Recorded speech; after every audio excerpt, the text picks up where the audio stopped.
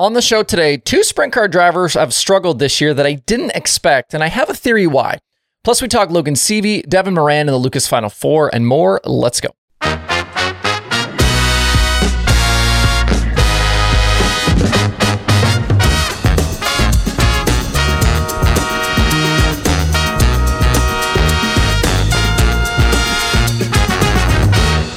It's Monday, October 16th. I'm Justin Fiedler. This is Dirt Tracker Daily.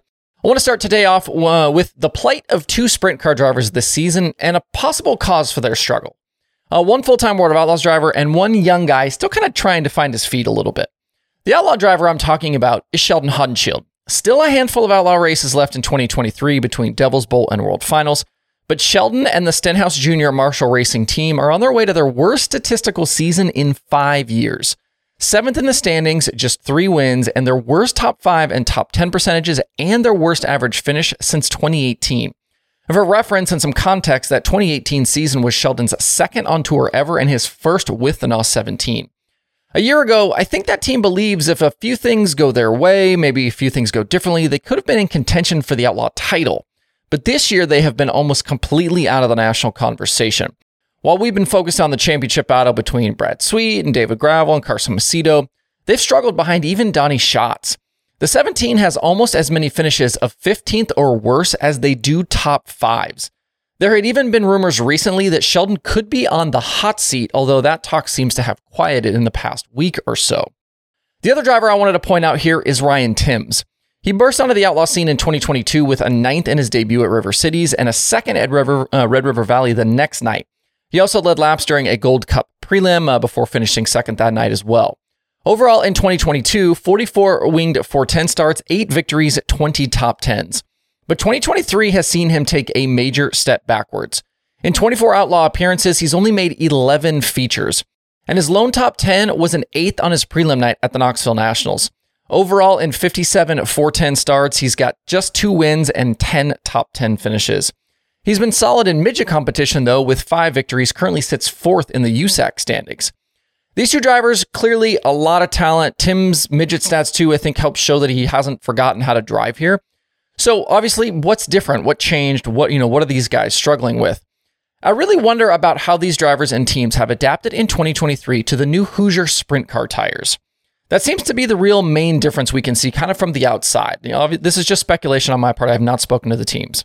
But I have talked to a few other folks around sprint car racing and kind of just about how much some of these teams were thrown for a loop with the new tire. Some have figured it out and have thrived, and others have struggled. James McFadden was just on Winged Nation here in recent days talking about their struggles at Roth Motorsports and trying to figure out if it was the engine or the tires or some combination of the two. And it's clear that Lance DeWeese lost his ride with Don Kreitz because they couldn't find a setup to get Lance fast and comfortable since the switch. I don't want to turn this into a Hoosier bashing session, but both of the drivers I've talked about here have had significant fall off. It's certainly not uncommon for stats to fluctuate a bit from year to year, but with what we know about how others have handled this and the drop-off, it really makes you wonder. Both Sheldon and Timms are plenty talented, have had a lot of success, and what we've seen this year doesn't really make sense until you factor in that big difference. Hopefully they'll be able to find some solutions this offseason with some time to reflect on what happened this season. We've got 4 days of the show left this week, and we have 4 drivers who will be competing for the Lucas Championship come Saturday night at Eldora. So I want to do a spotlight of each of those 4 drivers every day on the show through Thursday. And we'll start today with number 4 on the list. That is Devin Moran. Moran is back on a national tour this season after a few years away. He's in a different car as well. He had that run for several seasons with Ty Tuareg, and then now he's joined at Double Down Motorsports for 2023. That was following the departure of Hudson O'Neal to the Rocket House car. With weeks to go in the Lucas season, Moran didn't look like he'd be joining the Championship 4 in the Lucas chase. He trailed both Brandon Overton and Tim McCready in the standings. But a strong last month and a half of the season, along with those strange decisions on the final weekend from Brandon Overton and his Wells team, vaulted Moran into that final spot. From Florence on August 11th through the Pittsburgher, Moran's worst finish was 9th, and through those 16 Lucas main events, his average finish was a very strong 4.94. Over the last 10 features, the only driver with a better average finish than Moran on tour with Lucas was Ricky Thornton Jr. Things were a bit up and down for Moran this season, kind of all the way through the summer. He didn't get a Lucas win until the Show Me 100 at Wheatland in May, and he technically didn't even lead a lap in that race. as RTJ crossed the line as the winner but was knocked back to 5th in the final rundown after failing the droop check that gave the win to Moran. Moran's only other Lucas win on the year was a prelim night at Deer Creek in July, but he does have 3 wins elsewhere, 2 with the Outlaws at Volusia in January, and an XR prelim win at Off-Road.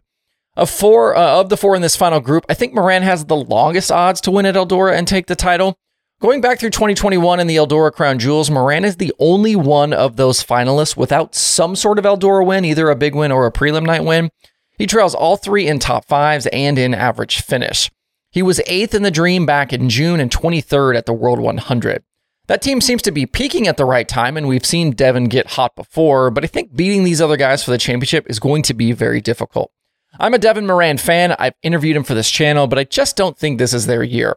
Drop me a comment. Let me know what your thoughts are on Moran headed into Eldora in this week's Dirt Track World Championship. The 2023 USAC Silver Crown season wrapped up yesterday with the finale on the pavement at IRP.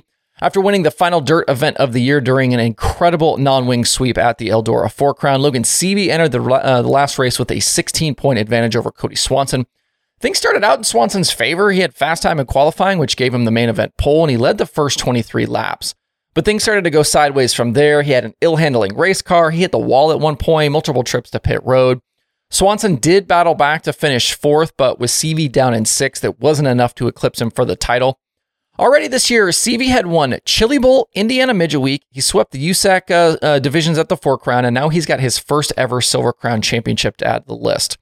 It's been an incredible season, and I think he's also got the, I don't think this is true, he's in well positioned for the USAC Midget Championship as well. They've got just the West Coast swing still to go. He's got a very sizable advantage in that championship.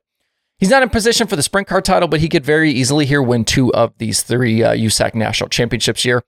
Of all the accomplishments, I feel like the USAC midget stuff for Seavey might be the most impressive. He jumped into the Abacus Racing Ride, which was a car and a team that hadn't had much success on the national level, and he's bagged 6 wins in 21 races, along with 16 top 5s, 18 top 10s. He's not far off the pace set by Buddy Kofoid in 2022, which was a record-breaking midget season.